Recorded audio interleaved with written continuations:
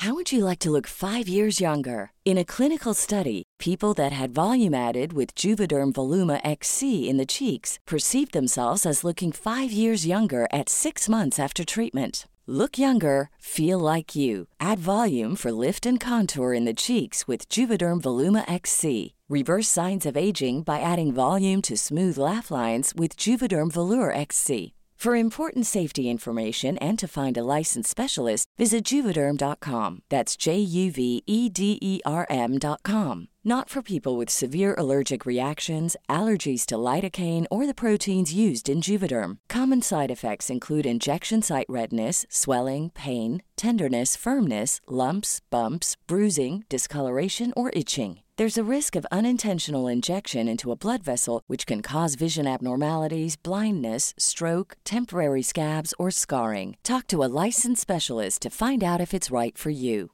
Hey, Dave. Yeah, Randy. Since we founded Bombas, we've always said our socks, underwear, and T-shirts are super soft. Any new ideas? Maybe sublimely soft. Or disgustingly cozy. Wait, what? I got it. Bombas. Absurdly comfortable essentials for yourself and for those facing homelessness. Because one purchased equals one donated. Wow, did we just write an ad?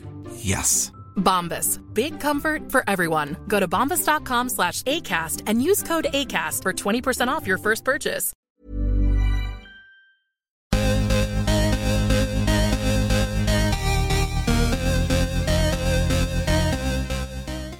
Hi, guys. Hi. This is Goop Yourself, the podcast where we talk about everything goop. I'm Brian Rucker. I'm Aggie Hewitt. What's going on? Just sitting here reading the newsletter as I do every freaking Friday. Yeah. As I was saying to you off mic, I have been injured this whole week. Pulled my back playing tennis yet again. So I've just been I feel like I've just been lucky. I've never, aside from like a couple of like acute injuries in my life, I've never had to deal with chronic pain. And again, like this has only been happening for a week or so, but I'm just like, oh, I feel so bad for people that have to deal with chronic pain for a long time. It sucks. It really sucks. And it really will like open your eyes to things, because I have like started to have back problems. Like every once in a while I wake up and my back is like fucked up, like, and I don't know what happened. And that's the kind of thing that like only gets worse, you know? I know. So it really worries me, because it really is debilitating, and it just like makes life so much worse if you're in constant physical pain. Like you cannot enjoy anything. It's horrible. Yeah, you can't enjoy anything. And then you end up doing sort of like the bare minimum to survive. Like, yeah, you're like, oh, well, I have to go to work to like pay my bills. But other than that, I'm just literally going to like sit on the couch or sit in bed, because if I have a choice, I will choose to do nothing because everything else hurts so much. Yeah. Oh, but it's like just like the worst way to live. It's awful. So yeah, I'm sorry that happened. I definitely I feel like my like occasional back pain has been like a very major like workout call or wake up call for me to like start working out more. Cause I feel like that's like having like a stronger back. Yeah. Stronger back and stronger core. I mean, yeah. I'm having so much fun playing tennis, but like, I obviously can't go on every time I play, I end up on my back for a week. I need to figure out like a way to get this better. I mean, it's so upsetting, because like, it's the same thing. Like I like in my like prime, like when I was like in the best shape of my life, it was when I was like really hitting these bar classes like every day. And I've tried so many times to go back to doing that, and it's like my body just doesn't do it anymore. Like it's too hard. It's not just that it's like exhausting, it's like I have injuries now. They get inflamed from doing the same thing too much. Like, It's just like, and I'm 36. Like, it's just something that happens to your body. And it's like, it sucks, but that's like literally just like it. That's just yeah. I mean, part of me, I want to be like, oh, you should just be able to like push through the pain. And like, once you do it enough, you won't hurt anymore. But that's just not, I think, how it works. I think that's something that's true when you're like in your 20s, but not necessarily when you're older. Although I do have something, the reason that I had to start a little bit late today is because I was meeting with a personal trainer this morning. Oh, fun. And he gave me some tips and tricks about some of that stuff. Ooh.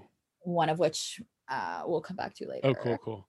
And, maybe I should probably hire a personal trainer, at least for one session, so they can just tell me like how to prepare for playing tennis and how to stretch my body so I don't get hurt. Yeah, it was just like I got a free one with my gym because when I signed up. Oh, right. Equinox. Did my first little. It was kind of cool. Yesterday, I went yesterday and they like weighed me, which I will not get into, but they like do a full like body scan and they tell you like how much of your body is like fat and how much like water you're retaining, and like they tell you how much like each of your limbs weighs, like your arms and your legs. Like they tell you like all of this crazy stuff about yourself. Wow, that sounds like I don't know that I would want to know that information. I mean, I don't know how much, because I don't know how much like they do it. It's like an introductory thing. It's like when you first join. So I mean, it felt like being at the doctor's office, you know? And so like, unless you go and have like another check-in in like 6 months or whatever, which like maybe I'll do, I don't really know how I'm supposed to like, you know, I don't really know what I'm supposed to do. Yeah. What are you supposed to, like my left arm is an ounce heavier than my right arm or whatever. Yeah, it's weird. I'm kind of lopsided, but I don't think I don't think the goal is to make everything completely symmetrical. I think they're just trying to tell you. I really don't know what to do with that information. Yeah, I don't think anyone's, because everyone has like a dominant side. And I know, as you know, as a tennis player myself, your serving arm is going to always be like way more muscular than your other arm. Yeah, like I think my left side was like all like heavier than my right. I'm left-handed. I think. I don't actually really remember. I was just like, whoa, that's weird. And he was like, yeah. I mean, he didn't tell me what it was. It was like they give you like a full like sheet with like information. We didn't talk about that. I do love my blood work, and I love looking at my levels on Quest Diagnostics. So that's sort of the same thing. It's kind of like a little mini Will Cole. Yeah. As I was deep in the throes of my injury the other night, I decided to get on like disability and chronic illness Twitter and see what everyone has to say.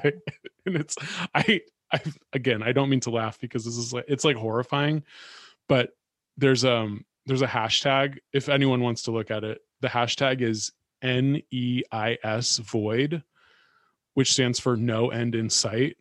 Void. Oh, Jesus Christ. And that's the hashtag that all like people with disabilities or chronically ill people put when they feel like they're just sort of shouting into the void and like no one believes them, and like their doctors don't believe them and their family doesn't believe them and they have no one to turn to.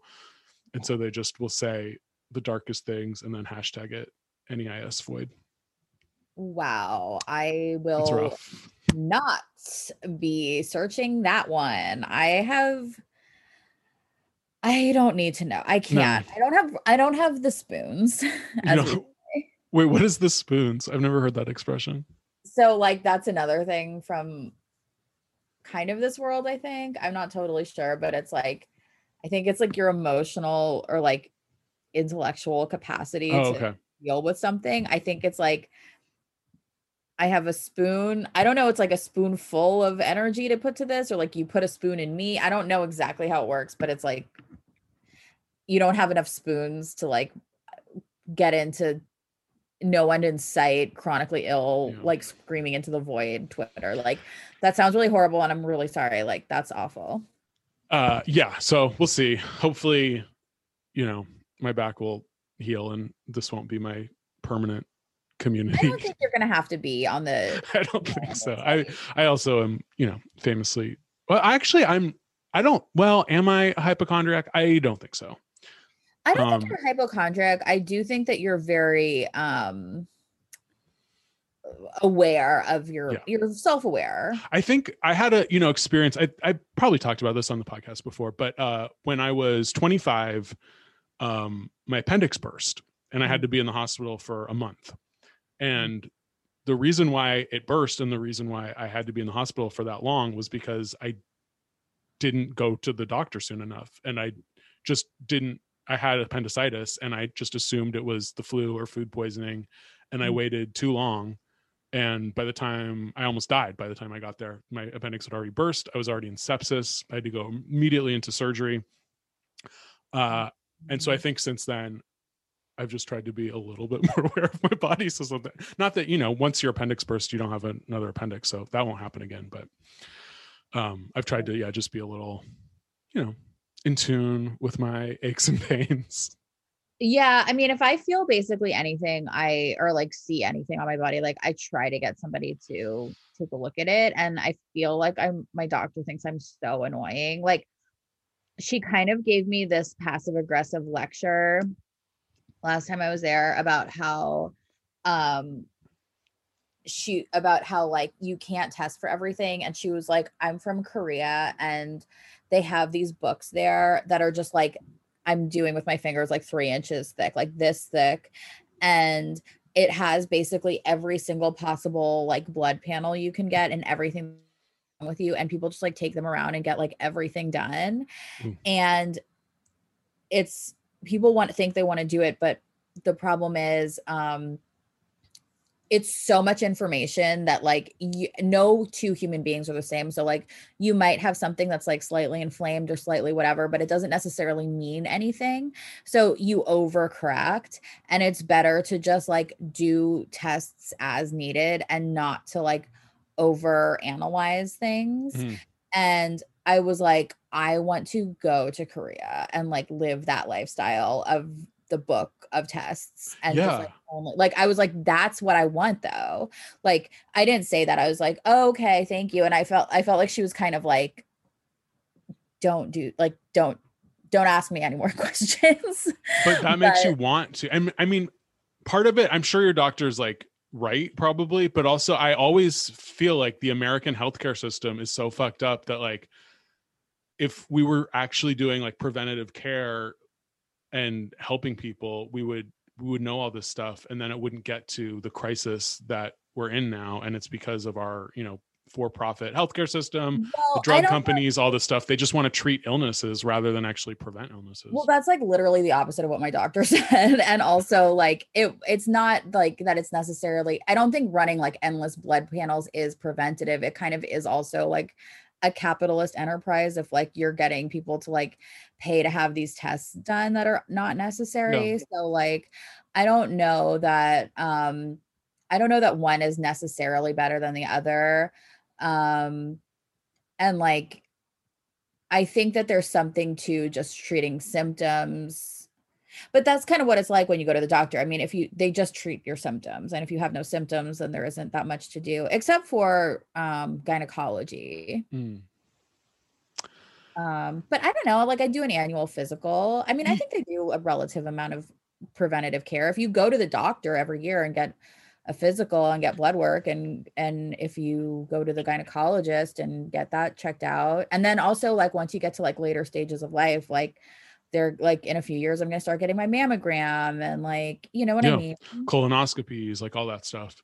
Yeah. No, it's true. I think if the individual is proactive enough and goes to the doctor for their physical, I think there's a good deal of preventative medicine. But I guess I feel like that's not, I mean, it's encouraged if you have health insurance, but it's still like up to you. Not that I mean, I guess I don't, well, actually maybe I do think in my authoritarianism that like the government should just, make the appointments for you. Well, you would still have to go. I mean, there's always the doctor knocks at your door. Like there's always going to be like a certain level of autonomy that's required. No, it's true. But yeah, so we'll see. God, we've been doing this podcast so long now. As we age, we're going to have more aches and pains, and as our audience ages, we can start talking like Gwyneth herself is doing with her pivot to perimenopause. We will be able to pivot to elder care and geriatric problems. I know. Well, as like I get older, I get more goopy, and I'm like, oh, like now I understand why people wanted to feel the way they felt when they were in high school. I also feel a lot more like generous about the idea of chasing youth, which I used to think was this like pathetic, vain like practice. But now I understand it's more about like wanting to preserve your life than anything else. It's not necessarily like I don't want to, and I've always known this, but it's like nobody wants to be 20 and no one wants to look exactly like a 20-year-old. You want to look like yourself. You just don't want to look like you're aging prematurely, and you want to hang on to like health and vitality and happiness for as long as you possibly can. And that's what that's what it's about. It's true. It's not as cynical as I think I thought it was, as I used to think in my early 30s and 20s. I mean, it's scary to try to do things, physical things, whatever that you used to do, or even like mental things, like read a book fast or whatever that you used to do when you were younger. And you're like, oh, my brain or my body like doesn't quite work as fast anymore.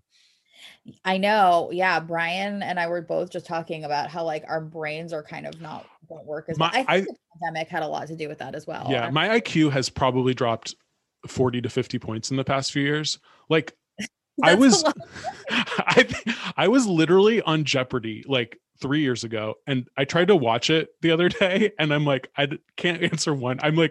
I was like, how did I do this? Couldn't have been me. I'm like, I don't know any of this. I couldn't answer one question. Yeah, I can't do like basic arithmetic. I mean, I can't do anything. I'm just when I try to figure out, like the other day, I like was trying to figure out how old I was going to be when I would die. Like I was trying to like think of like what year I was hoping to live to, not the year I want to die, but the year that I hope to live to. Yeah. Which is already really crazy. Like, don't do that. But I had to just break out the calculator to figure out like how I was like, what in 50 years, what year will it be? And I was like, I don't know. I couldn't figure it out. Yeah, hopefully let's make the pandemic the excuse. And not I do think that's part of it. I think so too. I'm just glad that we have this space to talk out loud every week, because I definitely go through days where I don't talk out loud for that much. Yeah, just sort of sitting in silence like a monk. That's true. All right, what's going on in the old Paltrow Falchuk household? I don't know. Are you sorry I keep bringing this up, but like, have you watched any of the new American Horror Story? No, and I won't. I stopped watching it like 3 years ago. I just feel like it's interesting. You know, I always think this stuff is interesting. I always think that everything is like a window into their relationship, but this season is about a writer, like a mid-level writer who's like been staffed on a few shows, but like isn't like a breakthrough writer. It like doesn't have like a movie or his own show or whatever. And like he goes on vacation with his wife, who's an aspiring like interior designer, and their daughter to this house in like Provincetown, which is like a New England beach town. And they discover that the people there are vampires because they're taking these. Sorry, this is kind of a spoiler alert to the first episode. So if you haven't seen the first episode yet and want to like go binge it or something, just like skip a little bit, I guess. I don't know. They're all vampires because they're like taking these pills that like if you have artistic talent, it like makes you a like genius, like an artistic genius.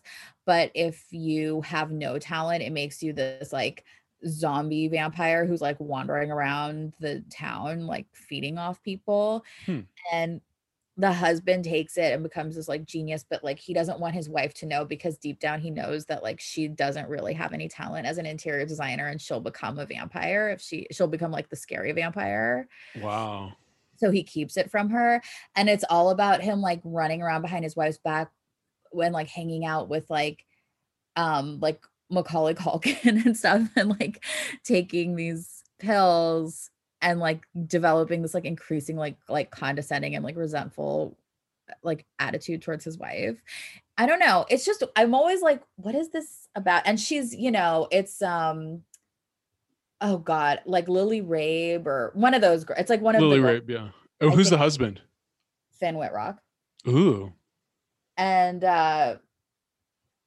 the only reason his name was like right off the top of my head and not hers is because I went to high school with him and like I know who he is. But like I'm still like don't know any celebrity. And Macaulay Culkin is in it too. Macaulay's in it, and he's now it makes me want to watch this. It's good. And Brad is like, he actually like wrote it. He's not just like a producer on it. He writes so many of them. I started paying attention to the credits. He writes them. He has writing credit on like. So this is Brad's vision. So this has to be somewhat autobiographical. And Ryan Murphy. I mean, like they're writing it together. They're writing it together. But when you see like this like writer husband with his like long blonde haired like wife, and he's a writer and she's like an interior designer or whatever, it's like if you're obsessed with Gwyneth Paltrow, it just brings up questions. That's all I'm saying. No, it's just interesting, you know. You're like, why are you okay. And like if I were in a relationship and my husband wrote that about like not about me, but like there was this character that looked like me sort of and had like some of my characteristics and like was doing that, I would be like, what? You know? But maybe they're past that because they're past that, or I don't know that she's watched an episode of it in several years probably. Yeah. Well, their Montecito compound is nearing completion according to the Daily and Mail. like is she doing their Montecito compound? Because like is that another is that the interior design aspect? I don't know. It's interesting, this compound, it says it's 4 bedrooms and 4 bathrooms, which sounds like, you know, relatively modest for a compound, but then it says it's 14,000 square feet. I don't really understand, but is it just the lot is 14,000 square feet? I have no idea. I don't know. I don't know. It's just, I guess it's probably the lot. I guess. Yeah. Cause like the aerial pictures, I mean, it looks nice, but it doesn't look like a huge mansion. And there's a big pool out back. I don't know. But I feel like maybe calling it a mansion is a little misleading. Like I think it might be a little more. And it's 4.9 million, which is obviously a lot of money. But in Montecito, I feel like 4.9 million is a shack.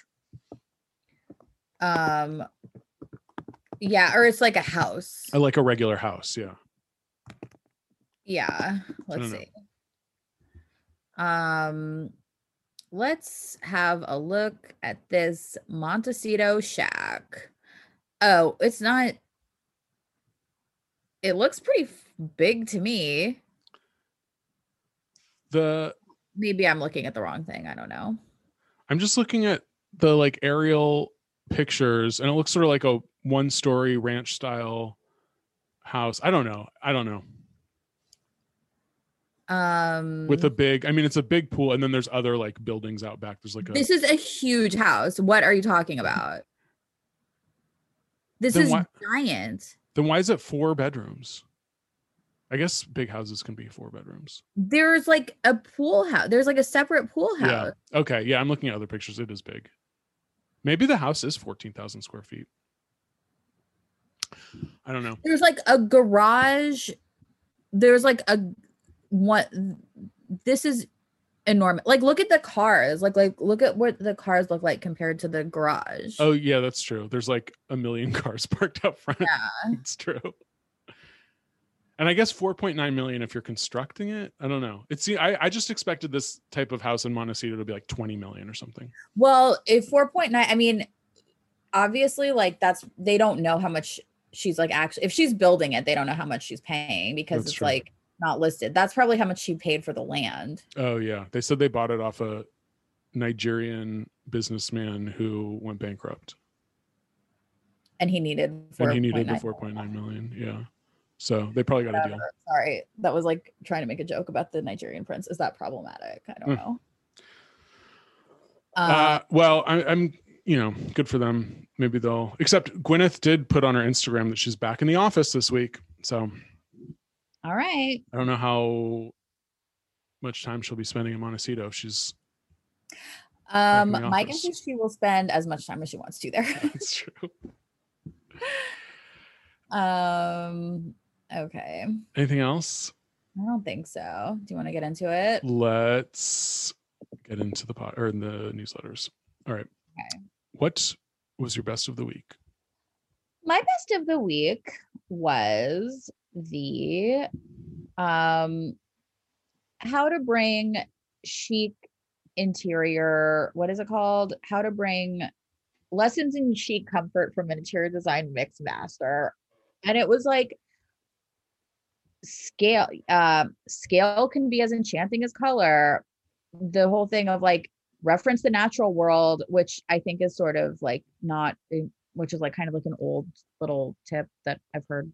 Oh yeah. Well, this was talking about the new redesign of the Mayflower Inn in Connecticut. Well, it's like they're using that as like a framework through which to like give advice about interior design. So like those bullet points are like obviously like telling you like, here's something you can do, here's something you can do. And it's like take lessons from like this like inn or whatever. But like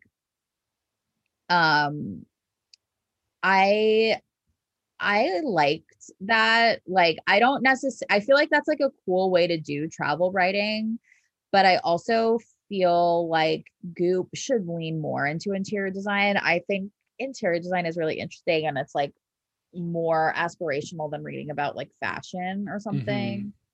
Mm-hmm. And Goop, I think if Goop had more like homeware stuff, like they've got like pots and pans and like some like dishes and stuff, but I would love to see them going more in that direction and like less into the clothes, which I think feel the Goop clothes feel almost like redundant. Like I don't really need it from them. And also like they're so like, it just feels like it makes it all too confusing. Like there's just, like I say, they're like oversaturated, like they make too much stuff. Like they have so many.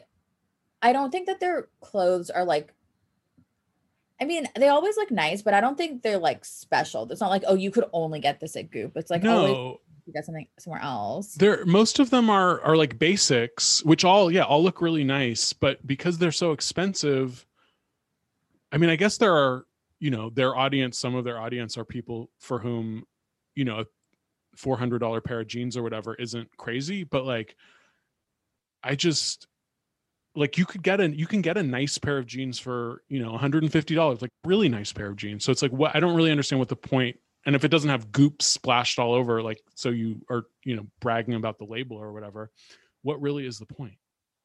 I mean, I feel like they're not the only people in the world that make like $400 jeans or something. Like, I think that's like, but I kind of feel like that's what they like want their price point to be. Like, I don't know if that's what should be.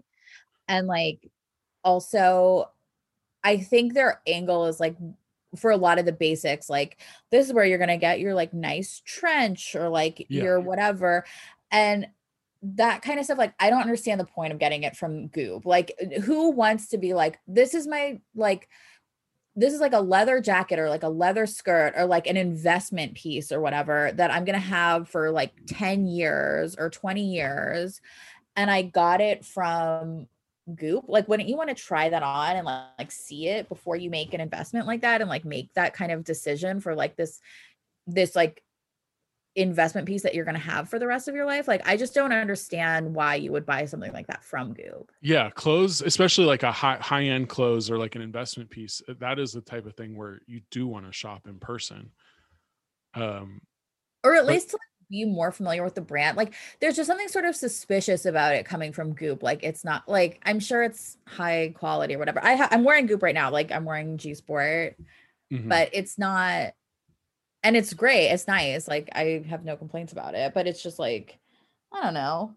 I feel like, but if it was like if they were making like bed linens or something like that, I would be more intrigued than the clothes. Yeah, I wonder. I mean, at some point they probably will, like they did with their beauty products. They've had, you know, they've really gone all in on like those avocado mattresses, and I don't know if they're got in on a specific brand of linens, but I could see them eventually like making more and more of that stuff in house. I don't know. Anyway, so that was mine. I like the interior design thing, and I want them to do more. And I would love to get more stuff like from different hotels that they feature to like talk about like the like interior design and like the style of those places and like how you can get that at home, like because that's what I always want, like my apartment to like feel like a hotel or something. Yeah, like what are, I mean, I think she's mentioned it every once in a while, but like Gwyneth's favorite hotels from when she travels the world, and like the style and then how to replicate it at home. It is cool. Like I'd never heard of this Mayflower Inn. I mean, it's like rooms start at $900 a night. It's really expensive. Yeah, but it looked really pretty. Yeah. And now their new restaurant is with April Bloomfield, who was, I think there was a soft cancel for her, but she's picking up the pieces. What did she do? I think it was like she was in a long-term like professional relationship with Mario Batali, and apparently like she knew a lot of the stuff that was going on with him. And then there were I mean, it's just like typical chef stuff. Like people said she was like verbally abusive and blah, blah, blah. Yeah. Aren't they all verbally abusive and like I think drug addicts? Yeah, absolutely. Anyway. All right. My best was the double dose of Gerda this week. Okay. So this Gerda's lectin piece was my saddest. So okay. So she had two. She had her lectin one. Yeah. And then she had the one about bloating. And so there were two questions. One, dear Goop, because I become bloated sometimes after eating, but can't figure out if it's due to a particular food or something else. What are some of the reasons for bloating? And then the other one was, I've heard that many plant foods contain lectins that supposedly damage the gut and cause problems all over the body. I'm a vegetarian and I'm wondering how this can be. Are lectins in foods really hurting me? So Gerda's answer to both questions is basically get the gut microbiome super powder from Goop. Yeah. Which I understand, like they have to sell this powder, blah, blah, blah. The lectin one I really liked because she doesn't call out Stephen Gundry by name, but she sort of calls a little like bullshit on his fixation about lectins. And she says like, she says there's evidence that if certain lectin rich foods aren't well cooked, they could damage the gut, but basically there's no way you could avoid lectins because they're in everything. And like, if you cook beans properly, whether it's boiling them or pressure cooking them, they'll be fine, which is Gundry has this fixation on like, you can only pressure cook your beans. Right. See, this is like what I didn't like about this, because I just think that Stephen Gundry is like obviously like a liar and a fraud. But Goop has done so much to promote his work, and like even the question of like, can I have lectins, is something that wouldn't exist if Stephen Gundry and Goop weren't promoting the idea that you can't have lectins. And they're constantly asking her to like address the claims of these quack doctors that they themselves promote, and to like question their findings and say, I'm not sure, there really isn't any, and like usually reach these conclusions like, but if this is what makes you happy, then of course do whatever you want, and I just don't understand the point of it. I mean, this isn't a retraction. I think it's sort of it's like a continuation of a conversation, which is just, well, it's a continuation of a pointless conversation, basically. I mean, like they should say we apologize for featuring the work of this person. We're retracting any endorsement we made of this book, and we won't be working with him in the future. That's what they would say if they had any actual integrity. Having Gerda just say like, you know, you really don't need to do this is like, no shit. Yeah. No, Gerda is being asked to do a lot of the heavy lifting. And now, as we'll get into it a little bit later in this episode, I'm framing everything in my mind as the Elise goop and the post Elise goop and how those things have changed. And I just think that like in this post Elise world where we're not seeing Gundry, we're not seeing medical medium, they're really pivoting away from this quack medical shit. I mean, you give or take a Will Cole, which Gwyneth still seems to be in the thrall of. Gwyneth is totally but I think that like Elise like had Gwyneth the same way Will Cole does. Like, I think that she's susceptible to people like that. Yeah. But Gerda, and again, this shouldn't fall all on Gerda's shoulders, but I do appreciate the fact that I feel like I can trust Gerda with the medical questions. And it is crazy that they're sort of doing these half-assed, like you said, not retractions, but just like pivot away from what we were saying before without actually denouncing their former partners in crime. But whatever Gerda's real thoughts are, or like why she's working for Goop, or what Goop thinks they're getting out of her being there, I do feel like it is successful, and it's making me trust Goop's medical advice a little more, which I don't know. And then the other one was the bloating one, and that one was like whatever, she says maybe we should all chew our food 30 times before we swallow, which everyone says. And then she talks about FODMAPs, of course, which can produce a lot of gas in certain people. And then she says to everyone take your gut microbiome super powder, which now, as I'm running out of it, because I am taking it every day, I'm like, oh, I need more of this. It's really saving my gut. And yet I can't afford to keep a supply on hand for the rest of my life. So I'm gonna have another microbiome super powder you can take? Oh, like a cheap dupe. I should do some research about that. Well, what is it exactly? Like, what does it do for your gut? Apparently it has enzymes that help you digest starches, proteins, and fats. And then it contains aloe vera, which is healing. It contains some sort of magnesium. So it's basically like an all-in-one soothe your stomach. So it probably is literally the same as like Alka-Seltzer, honestly. I could probably just do that. Yeah. Okay. Yeah. Interesting. But it's interesting that, do you agree with me that there's like this macro in the past year sort of slight tiptoeing back from all the like wild medical claims? Like the emphasis of Goop is pivoting away from that. I think it's hard for them to square like their like Pete Buttigieg or whatever, like endorsing believe science, girl boss aesthetic, and like completely out of touch with pseudoscientific claims. Like, I think that those claims have gone out of fashion for a lot of people. And I think like increasingly the anti-vaxxers and the COVID denialists are like very closely related with like the wellness industry. And I think that Goop needs to sort of pivot away from that branch of it, because in addition to it being dangerous and morally wrong, I also think it will like hurt their readership and their reputation.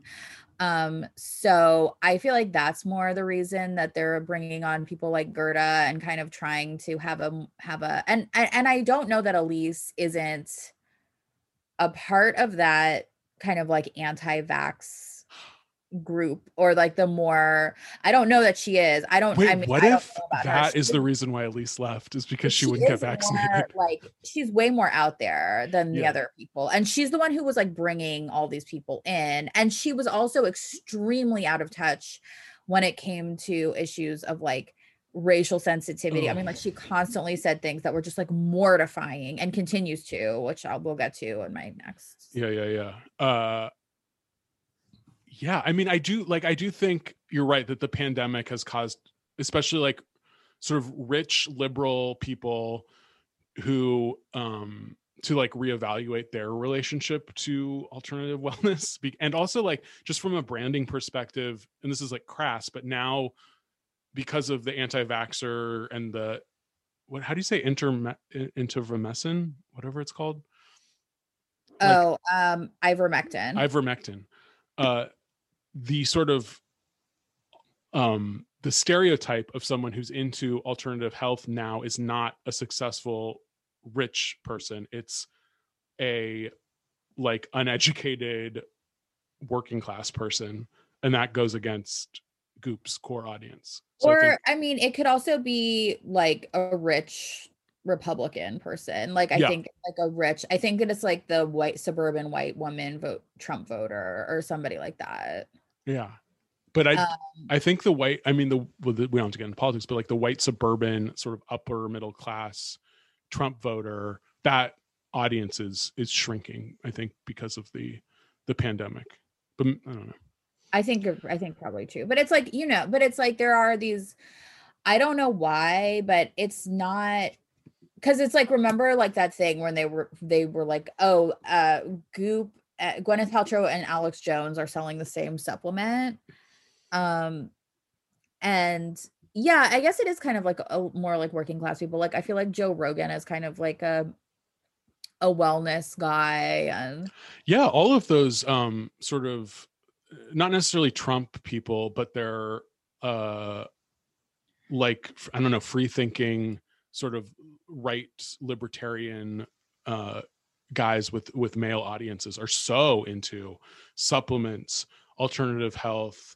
Now all those people are into like hallucinogens and meditate. That's a Joe Rogan thing. Joe Rogan. I mean, Mike Cernovich, who I don't know why I still follow on Twitter because he's like truly insane. But like, they are the new age people, are these like right-leaning libertarian dudes.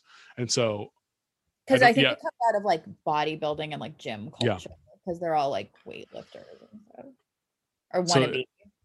It'll be interesting. I mean, I would be surprised if we ever really see a new like book by Gundry or any of those people advertised in Goop.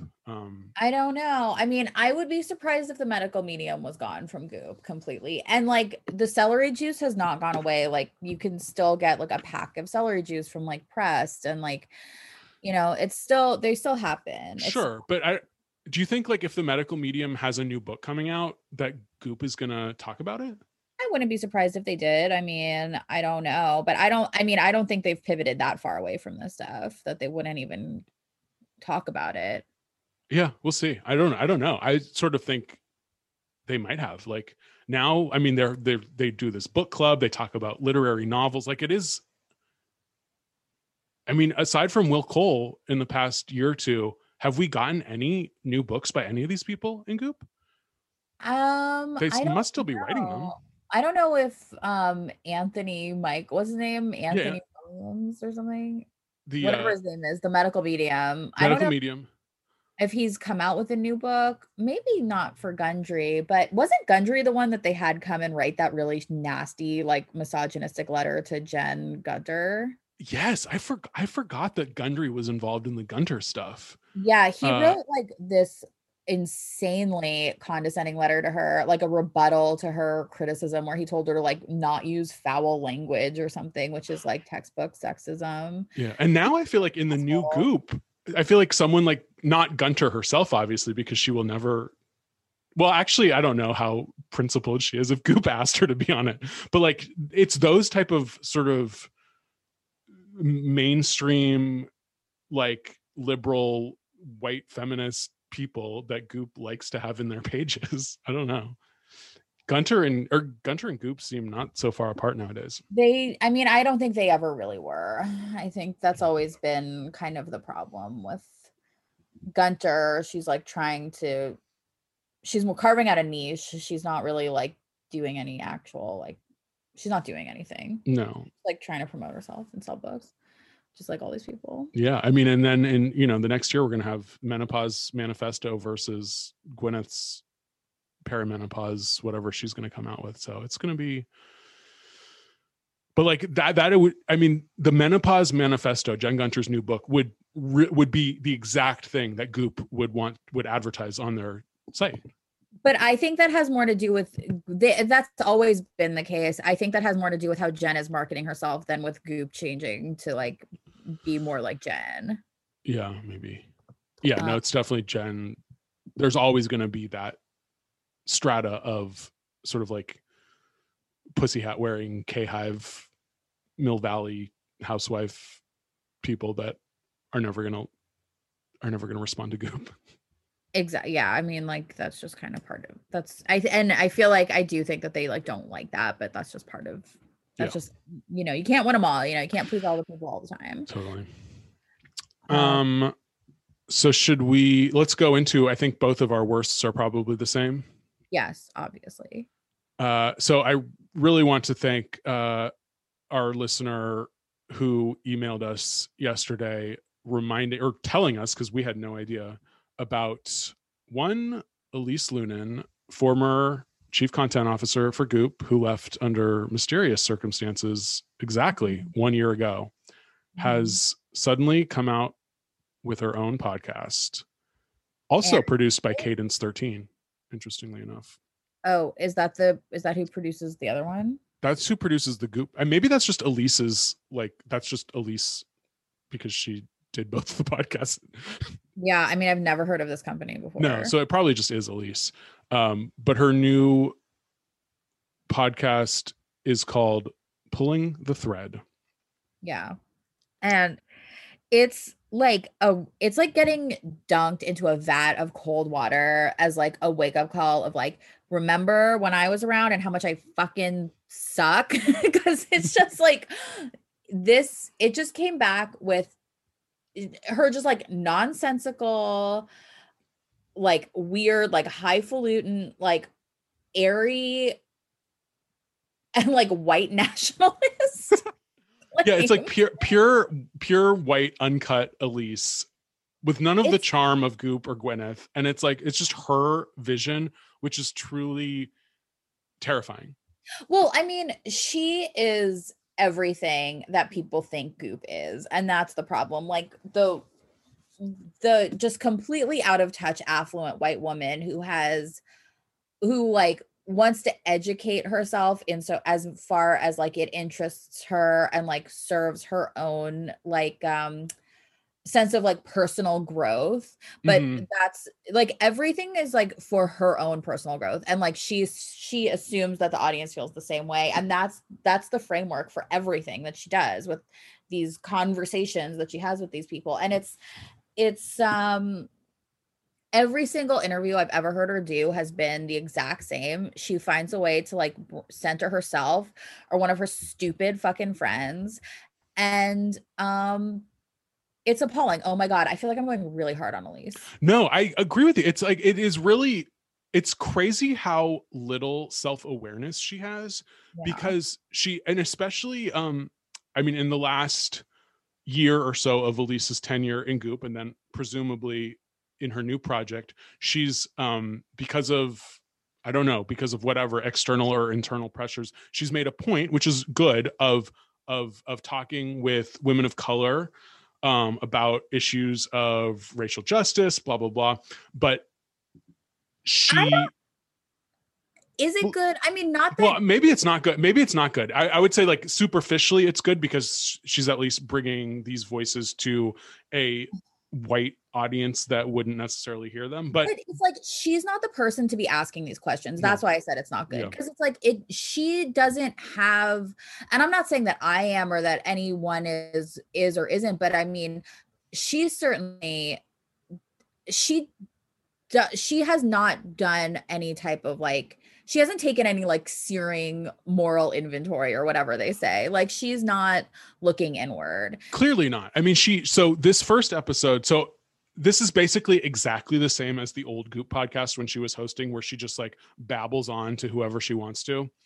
And so the first guest is a poet named Joy Harjo, who was the 23rd Poet Laureate of the United States, the first Native American to hold the post, and she is also a memoirist and a member of the Muskogee Nation. And it's funny, I really don't like reading poetry, and yet I love listening to poets because their minds just work so differently than mine, and it's really fascinating to hear them speak.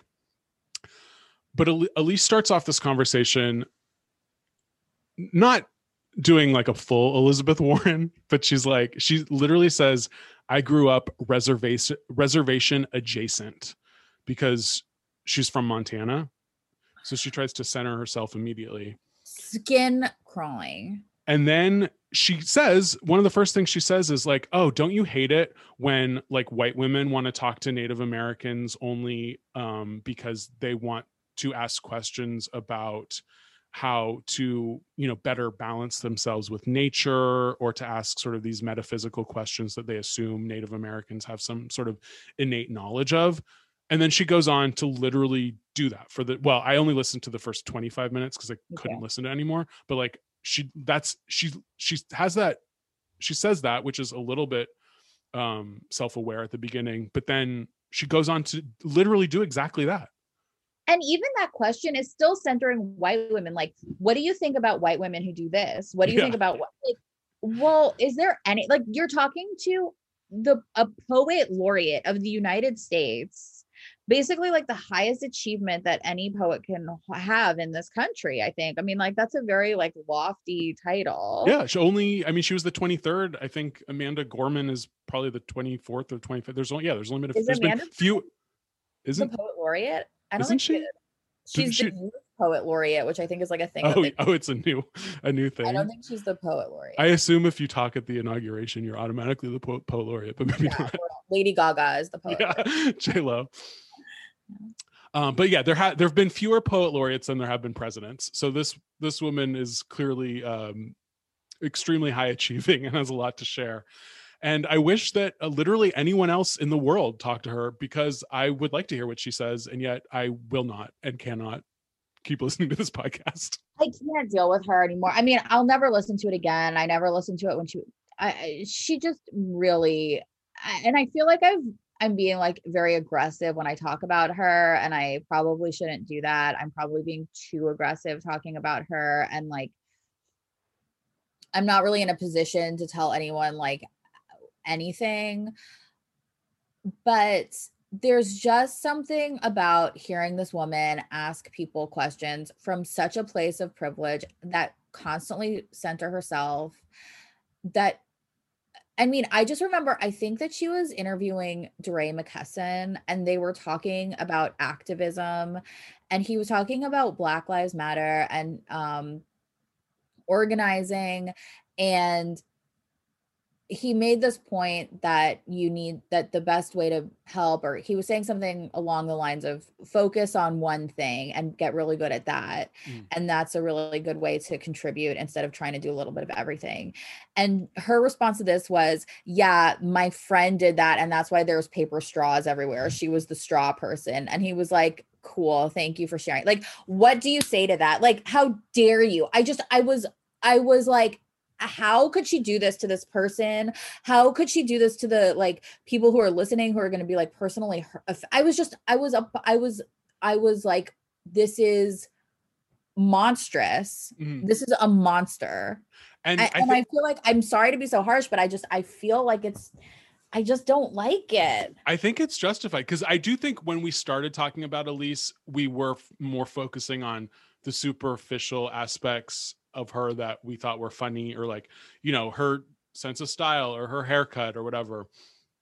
But as we got to know her more, and as Gwyneth got to know her more, apparently, we all saw behind the facade. And now I do truly think she's a dangerous person and shouldn't be given a platform. She shouldn't be on like, who's listening to this podcast? Why do I know who she is? She's like not engaging. She doesn't have good insights. She's just talks about her like, hey, do you want to hear about like my limited worldview? Well, listen to my show. That's what she has to offer. I don't get it. I mean, I'm sort of fascinated. I did subscribe to the podcast, so I will be getting updates. I did also subscribe to her newsletter, which hasn't come out yet, but you on her website you can put in your email address and get a newsletter. So I'm morbidly curious about what's going to happen in that space. And I really, do you think she got fired? Okay, so this is the big question. So as the listener who emailed us yesterday made the really astute observation that this podcast is coming out exactly basically a year to the day since Elise left Goop. So she inferred that there might have been some sort of year-long non-compete clause in Elise's contract. And that doesn't necessarily mean either she was fired or left voluntarily, but it does seem regardless that there is maybe not the best blood between Elise and Goop, because wouldn't you think like if any other like former Goop employee that left on good terms started her own podcast, started her own newsletter, whatever, Goop would celebrate it. Goop would be like, oh my God, remember Elise? Look what she's doing now. Like, girl boss. Yes. Yeah. I mean, they have no problem featuring like other podcasts. And even if they thought it was too similar, like, it's not like people only listen to one podcast. Like, no. You know what I mean? But I do think it's a little bit strange because also when she left, they were like, Elise's role is changing and she's going to be doing different things. They didn't say she was leaving. They were like, she's going to be focusing more on herself and taking kind of a sabbatical, and you'll see her here, don't worry. And then never saw her again. She never did anything at Goop again. And then now she has her own podcast. Yeah. Like it went down. They said she was stepping down as chief content officer, but they made it seem like she was going to be an editor at large or something, like a roving reporter or whatever. I did expect to see like something from her again. Yeah, because like this was really right after, I mean, that whole In Goop Health that was basically hosted by Gwyneth and Elise, in deep quarantine over last summer. Like it seemed like they were, bosom buddies closer than ever. And then it was just there must have been some incident, some specific thing. I do think that it's like I do think it was her taste. I think it was like what she was bringing. I think that they might have said, okay, like this is not where we want, like this is I think she was taking it in a direction that would have like landed them in hot water, like culturally, and like they could have gotten some criticism that they didn't want. I mean, it was only a matter of time until somebody hears her say something like this and makes a big deal about it. And if that's on the Goop podcast, it's like a lot worse. Oh, yeah. Because those big podcasts are getting so much more scrutiny. I mean, think of, Mike Richards on Jeopardy, who was basically fired because of comments he made on his podcast. Yeah, it's you could get in hot water as well. Yeah, and like Gwyneth Paltrow doesn't want to have to deal with that. She doesn't want it to like reflect on her husband and his business. I mean, like, God, I'm like so sexist. Well, and then I mean, like everything comes back to Brad for me. Yeah, let's protect Brad's career. But Elise was also featured so heavily on the first season of the Goop Netflix show, which, I mean, have they shot a second? Like, apparently their whole second season was going to be focusing on like sex and love, or I feel like I heard that years ago and like that's never come out. Was that that was an Elise thing that maybe is never going to come out now? Maybe not. I don't know. But I think you are right. I think that it's like, I think Elise was bringing a lot of the more out there things. And remember, like, was that the In Goop Health where they had that woman who did that, like, that workout that was really weird? Do you know what I'm talking about? I don't remember the workout specifically. It was like, I don't know. I feel like she was like, I feel like it was like she was saying it was like an I don't know. I'm like scared to even say what I think he was doing because it was very weird. Okay. All those in-goop help things are completely a blur to me. I didn't even open this last one that I finally got a $5 pass for, and then I just couldn't even bring myself to look at one video. Yeah, I didn't look at anything. I did the the Kinergy workout with Julianne Hough. Oh, that's the one that was, yes, because that Julianne Hough, who has been in the middle of a million of these little activism scandals, because she was supposed to be one of the hosts of that CBS activism competition reality show that just got changed. Right. And she also did the Kinergy, which was featured on the first season of the Goop Lab, and seemed very both sort of culturally insensitive and also like a complete cult and like an MLM, because Julianne has like Utah MLM vibes completely. And also like something that wouldn't work. Well, no, absolutely not. Because it's like just like it's about like harnessing your energy to like pretend you're like a lion or something. It was very, I don't know.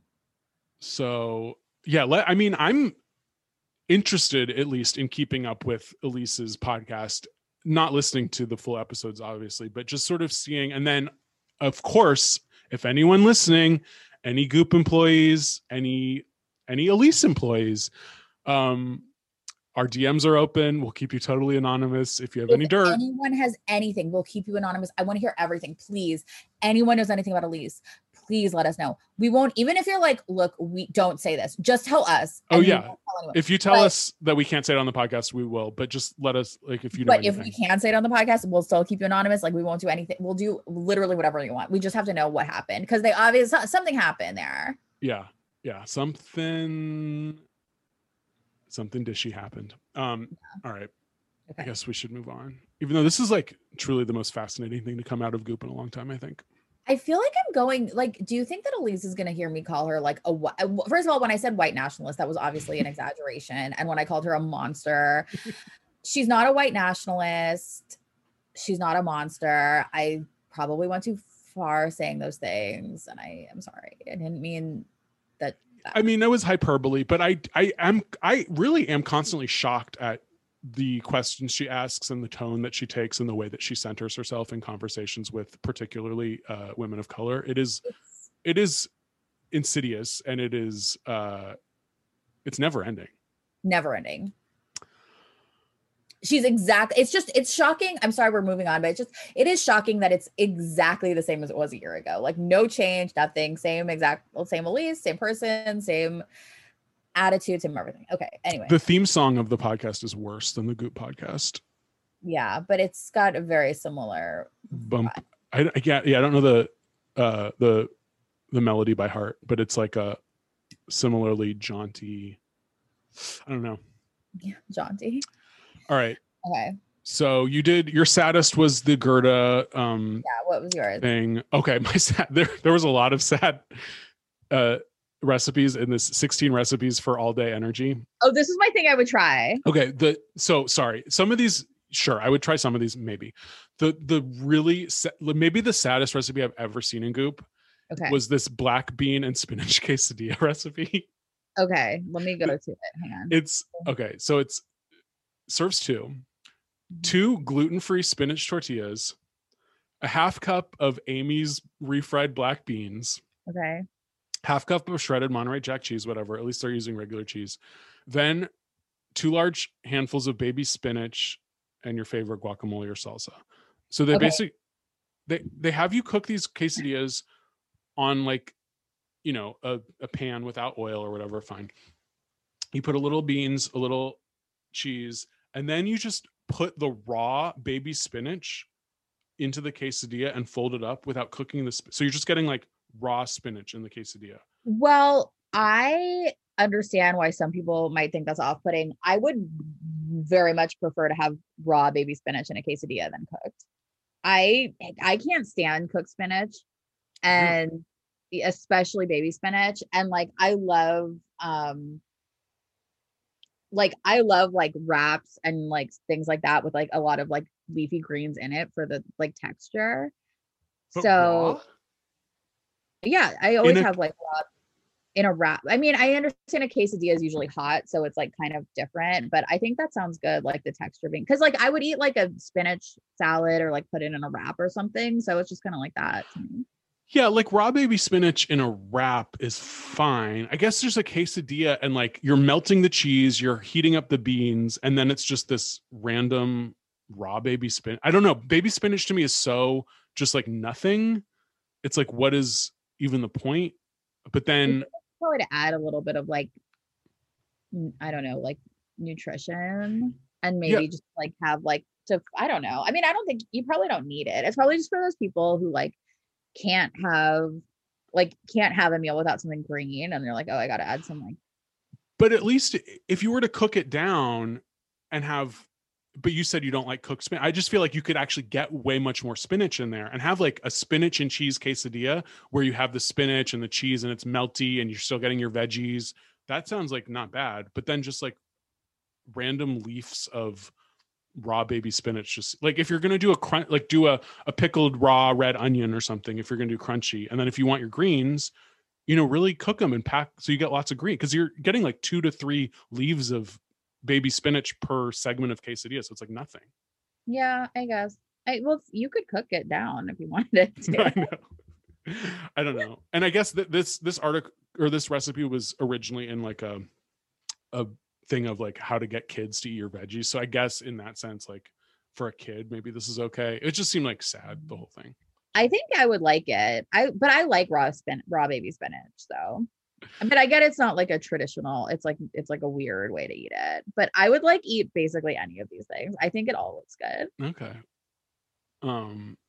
Wait, so one of them was what you would try? No, the whole article. I just liked it. I was like, these recipes are like easy, simple, and like healthy. And I'm just kind of like, I don't know. I'm like looking for like new recipes, and a lot of them just seem like, I don't know, simple and easy. It's like a lot of like tinned fish and like cans of refried beans and like tuna and just like stuff that's like really easy, which is like always what I want. Oh, look, here's one with cooked spinach. You could do the slow roasted salmon with shallots, garlic, coriander, and lemon.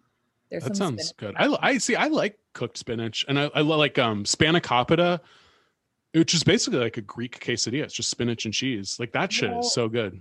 That's really, really good. But I think that's really good. But I mean, it was like a side dish or like something that's not completely just like covered in like cheese.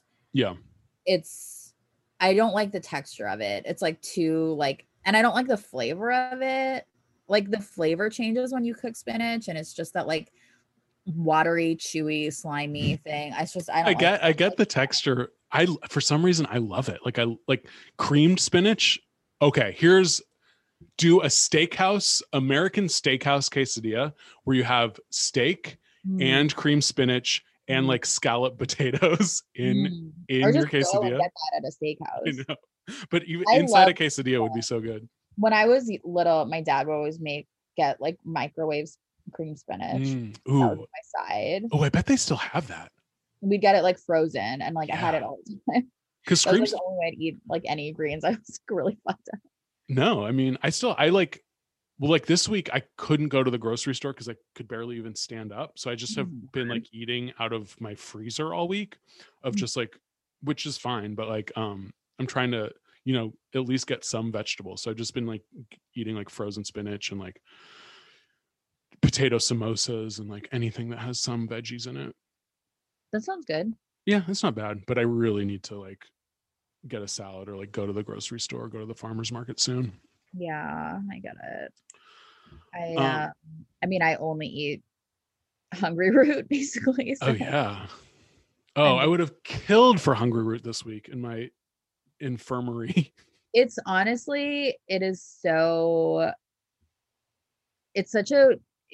easy, and it's like addicting. Yeah. Although I have been skipping it because they send too much food. I can't eat all the food that they send. All right.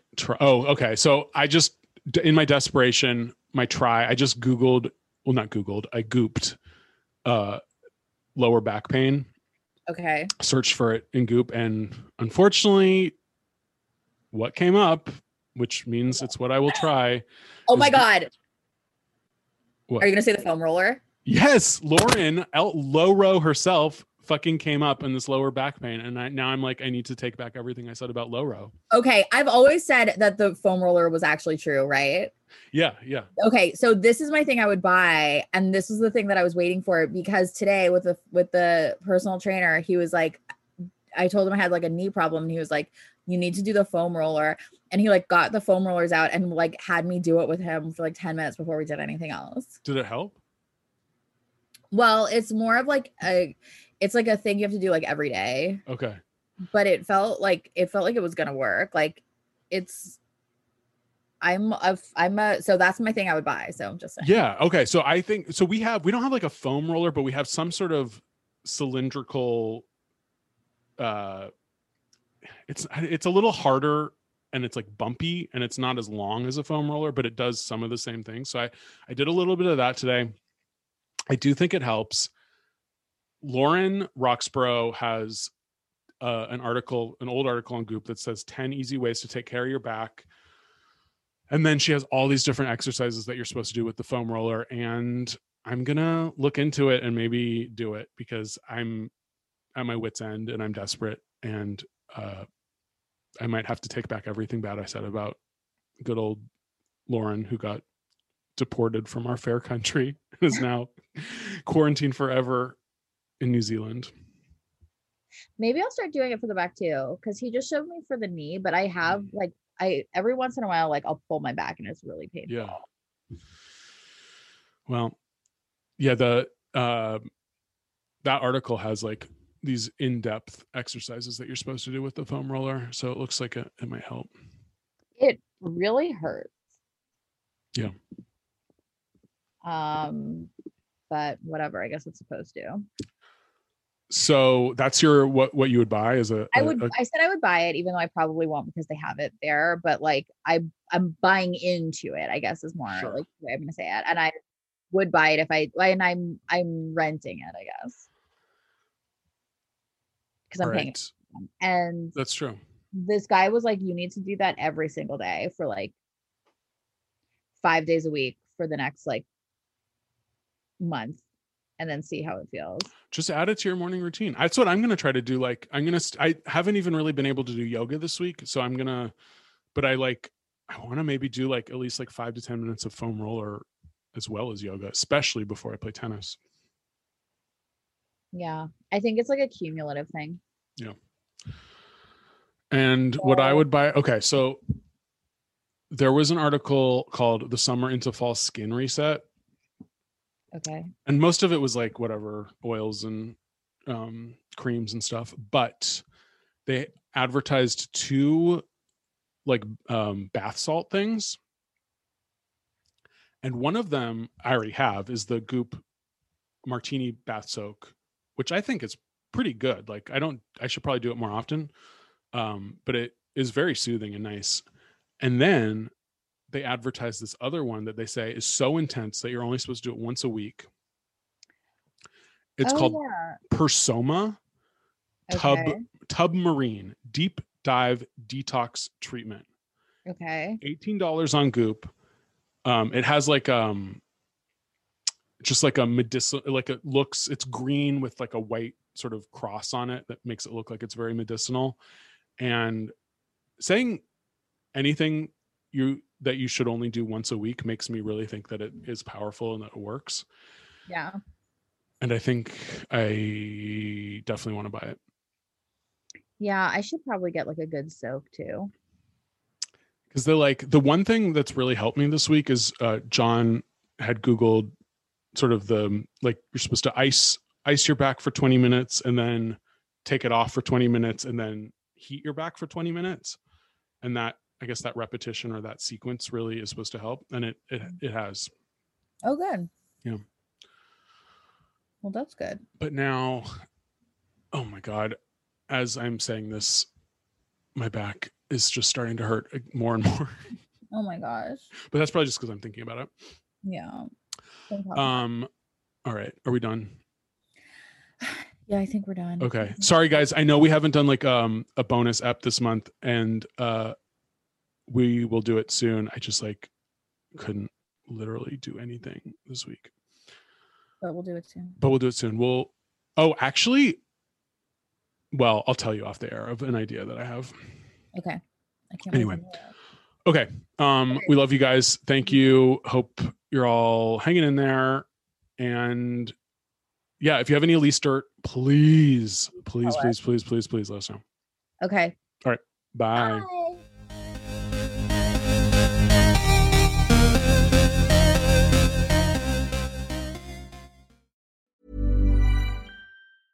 Hey, it's Paige DeSorbo from Giggly Squad. High quality fashion without the price tag. Say hello to Quince.